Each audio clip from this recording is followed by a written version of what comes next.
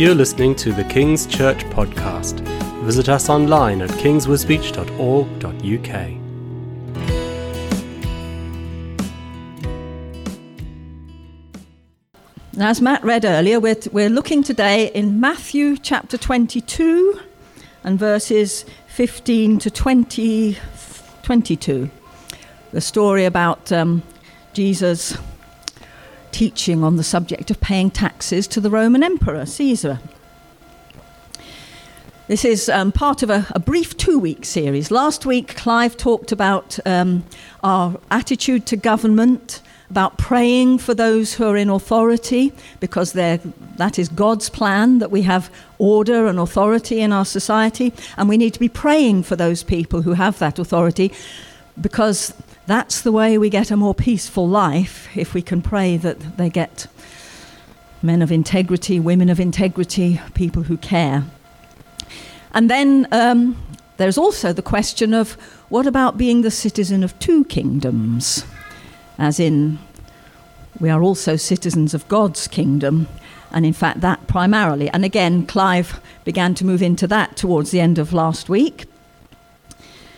So today, here we are. Now, this starts as quite an interesting one. This is part of the last week of Jesus' life. He's ridden into Jerusalem on the donkey in a very messianic action. He has gone into the temple again with a very prophetic action, cleansing the temple, asserting his authority over it. This has caused a lot of ripples, as you might imagine, among the authorities in Jerusalem. Then he's begun to teach in the temple every day, and he's saying some pretty controversial things which some people are finding deeply offensive, while other people are really thinking, could this be the Messiah? And he's come already with a great group of people from Galilee, and now there are more joining. And so you've got a sort of a real kind of buzz in the town. Is this the Messiah? And other people think, oh my goodness, we don't want any of that sort of thing here. So it's quite a tense situation. And here, as Matt read earlier, we find that you've got some people who are being sent to ask a trick question. Sort of thing they do with politicians, you know. They try to get them into a corner, and this is what we see happening here, that the Pharisees have gone and plotted how they might trap him into saying the wrong thing, and so they send some of their followers to him with the Herodians. This is quite a strange bedfellows situation. The Pharisees are zealous for the law. They are people who definitely want the kingdom of God, but a lot of them definitely don't want Jesus to be the Messiah. The Herodians, on the other hand, are the supporters of the Herods, which is the sort of puppet kings that the Roman Empire has set up. And their bread is definitely buttered on the Roman side, so they're what you would call collaborators, really. So they don't want any messiahs at all. But those two groups would normally hardly speak to each other. They disagree on almost everything. And yet somehow when it comes to the question of getting rid of Jesus, we find that they can get together, because one thing they all agree on is they don't want Jesus. So along they come with their trick question and the rather flattering introduction. Teacher, we know that you're truthful, that you teach God's way truthfully. You don't care what anyone thinks about you, because you don't try to flatter people or favour them. So tell us what you think. Is it lawful to pay tribute to Caesar or not? So it's like, we'll butter him up. We know that you will answer truthfully. And obviously, they are expecting that whatever way he answers, they've got him. If he answers and says, no, you mustn't pay the taxes, well then they're straight off to the governor to say, this man is inciting rebellion against the Romans. And then he'll get arrested and crucified. If he says, yes, you should pay taxes, then all these poor people who are desperately thinking that he's about to sort of bring in the new kingdom will fall away, because let's face it, the whole point they're waiting for is to get rid of the Romans and be once again the people of God under his rulership. And so if Jesus starts saying, oh yes, pay taxes to the Romans, they think then his following will drop away. Either way, they've managed to get rid of their problem. And so they come with this flattering comment. And let me just add here, it is true, of course, that Jesus does speak the truth, regardless of what people's reaction may be. But that is not because he's a kind of, Frank Sinatra type, well, the main thing is I did it my way. No, that is not what he's talking about. He is not a rebel. He will speak what is true and what is godly and what is right, no matter what may be the personal cost for him. And of course, he knows that within days, the full cost of that is going to come right down on his head, and he will find himself on the cross. So, we notice he sees straight through them, as always. He knew their evil intentions. Why are you trying to trick me, you hypocrites, he said. Show me the tribute coin. Now, earlier on in our meeting, we were looking at coins, weren't we? And you notice that the coins, on the front of them, they have somebody's head. We had some Old English ones, we had a Chinese one, we had some American ones, we even had a couple of Roman ones. And on the front is the head of the person who is head of state at the time that coin is produced. And in this instance, it was the Emperor Tiberius, who was called Tiberius Augustus because he was the follower, the son on from the previous emperor Augustus. And the name Augustus means venerable, sacred, revered, great, glorious, majestic, all that sort of thing. And interestingly, I'll just add, the Emperor Augustus, that wasn't the name he had when he was born. He was called Octavian. But after he won the battle that made him able to become the first Roman emperor, he gave himself a new name, Augustus, the great one, the glorious one. And then after he died, they all said he'd become a god. So he's now the divine Augustus. And Caesar is his son. So on the front of this coin, you would find the inscription, in Latin, Tiberius Caesar Augustus, son of the divine Augustus. And on the back of it, it said Pontifex Maximus, which means the greatest high priest. Very interesting. We have there the emperor of the world, the Son of God, the great high priest. Does any of that ring a few echoes for us as Christians? That's this world's effort. Here they are speaking to the one who owns those titles.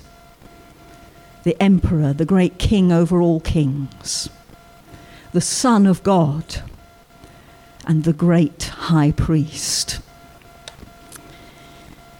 But you notice Jesus doesn't start sort of saying, no, well, actually, of course, this should be my inscription on here. Well, for a start off, that was one of the reasons there was a problem. You notice he says, can you bring me one of the coins? He doesn't carry one on him. That's partly because Jesus wasn't somebody that went around with a huge heavy purse. He wasn't a rich man in that sense. But also, a lot of the Jews would not use those coins because they'd got the image of the emperor on them. And if you know your Old Testament, and from last week when we were looking at the 10 Commandments round our tables, the second commandment is you are not to make any graven image.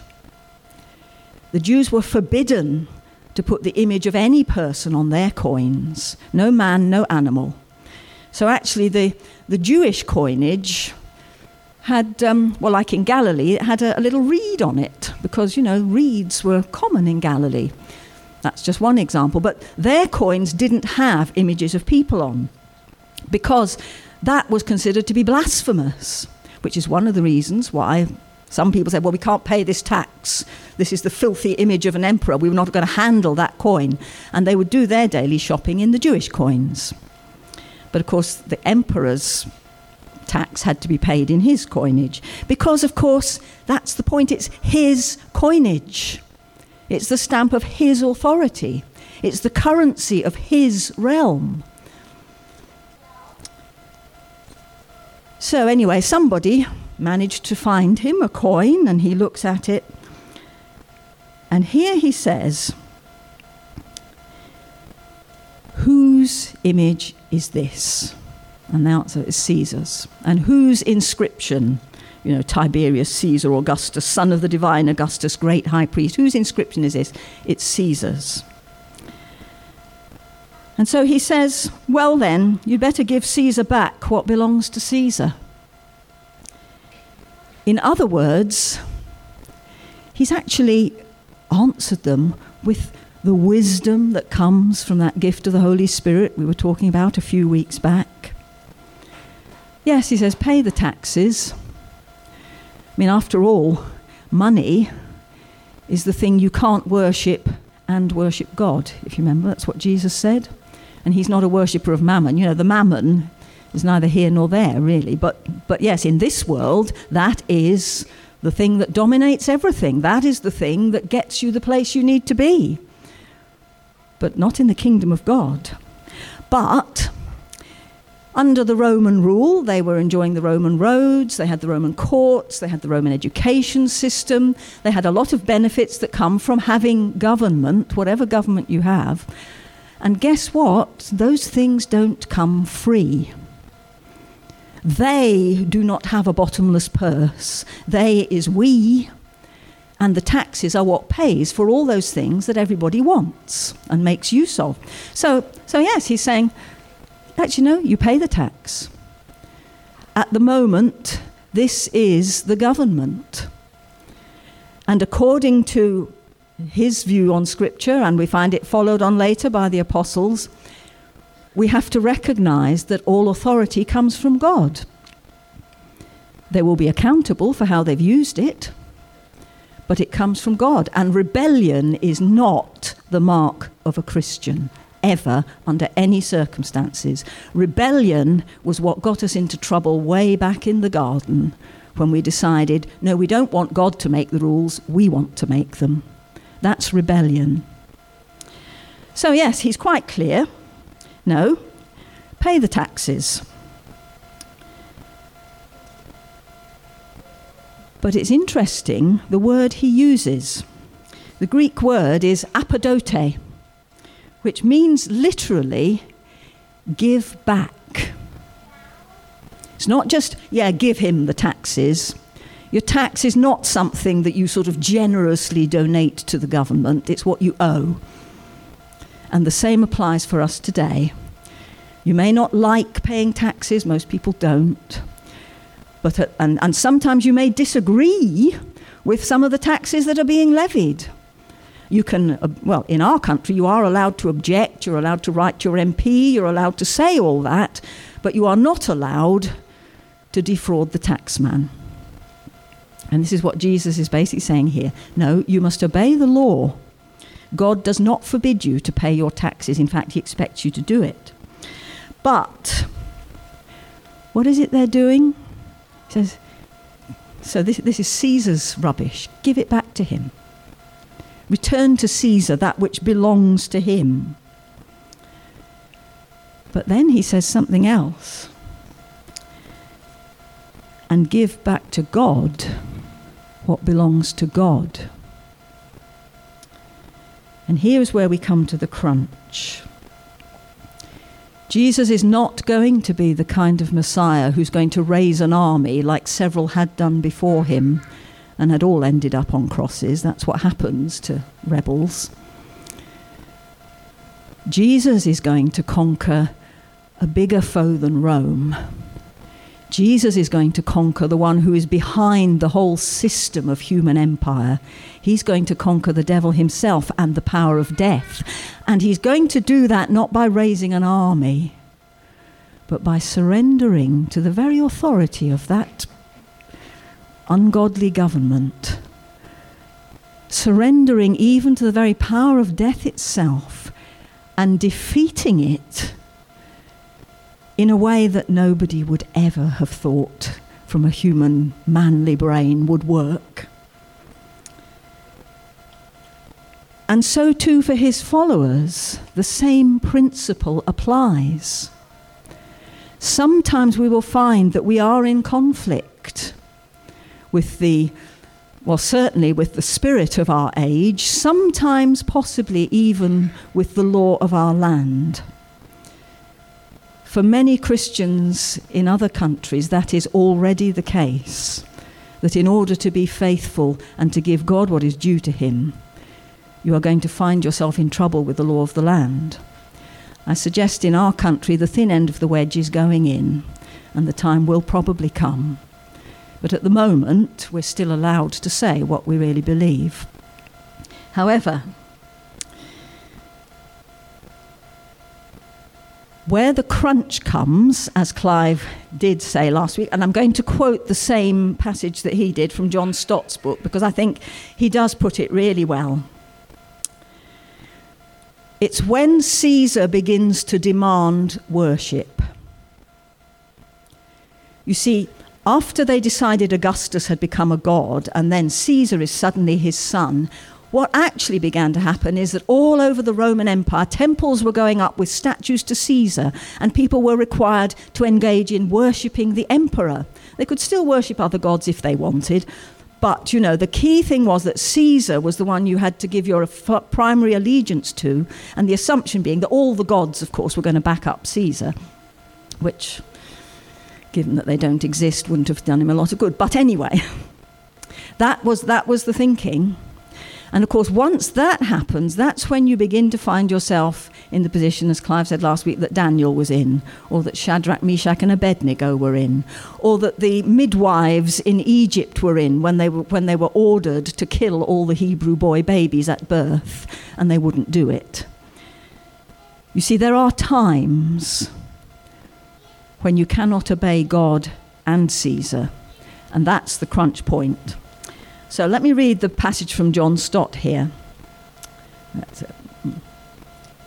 We are to submit to the state because its authority is derived from God, and its officials are God's ministers, right up to the point where obedience to the state would involve us in disobedience to God.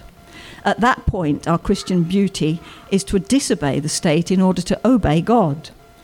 For if the state misuses its God-given authority and presumes either to command what God forbids or to forbid what God commands, as in when they were told to not preach in the name of Jesus anymore, we have to say no to the state in order to say yes to Christ. As Peter put it, we must obey God rather than men. Or in Calvin's words, obedience to man must not become disobedience to God. That's our crunch point. And any notion that there's a kind of a division between the sacred and the secular is not what Jesus tells us. Everything is about our allegiance to Jesus.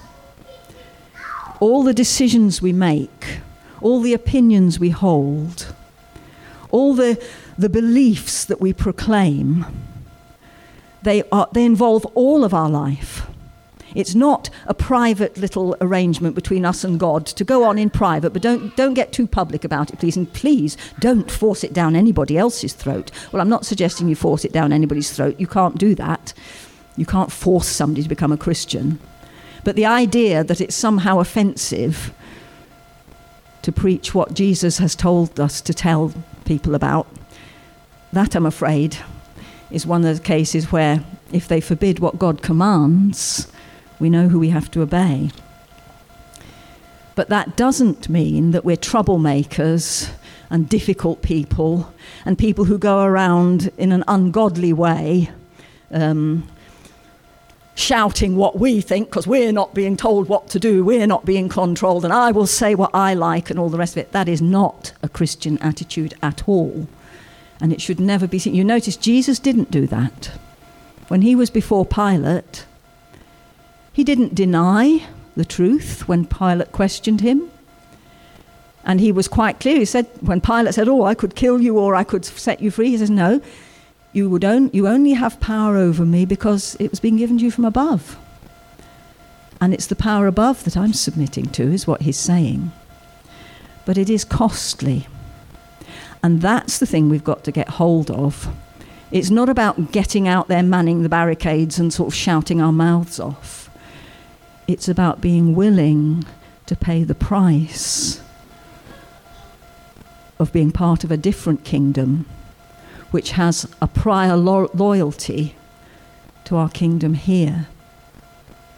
And when we get into the book of Revelation and we see those people all before the throne, the martyrs, that is, and they're shouting, hallelujah, sort of the victory has come. They talk about the martyrs. They have overcome the devil who's been thrown down to the earth. They defeated him by the word of their testimony, by the word of God, and because they loved not their lives even unto death. People often forget that last bit on that particular quotation. In other words, if necessary, they were prepared to die for him. And I'm going to finish today with another quotation, which I think sums it up very well. Sir Thomas More, the man who refused to sign the oath of allegiance to Henry VIII when he decided that he would become head of the church, because Sir Thomas More couldn't do that in good conscience. So they cut his head off. And his last words reported on the scaffold were this: "I die the king's good servant, but God's first."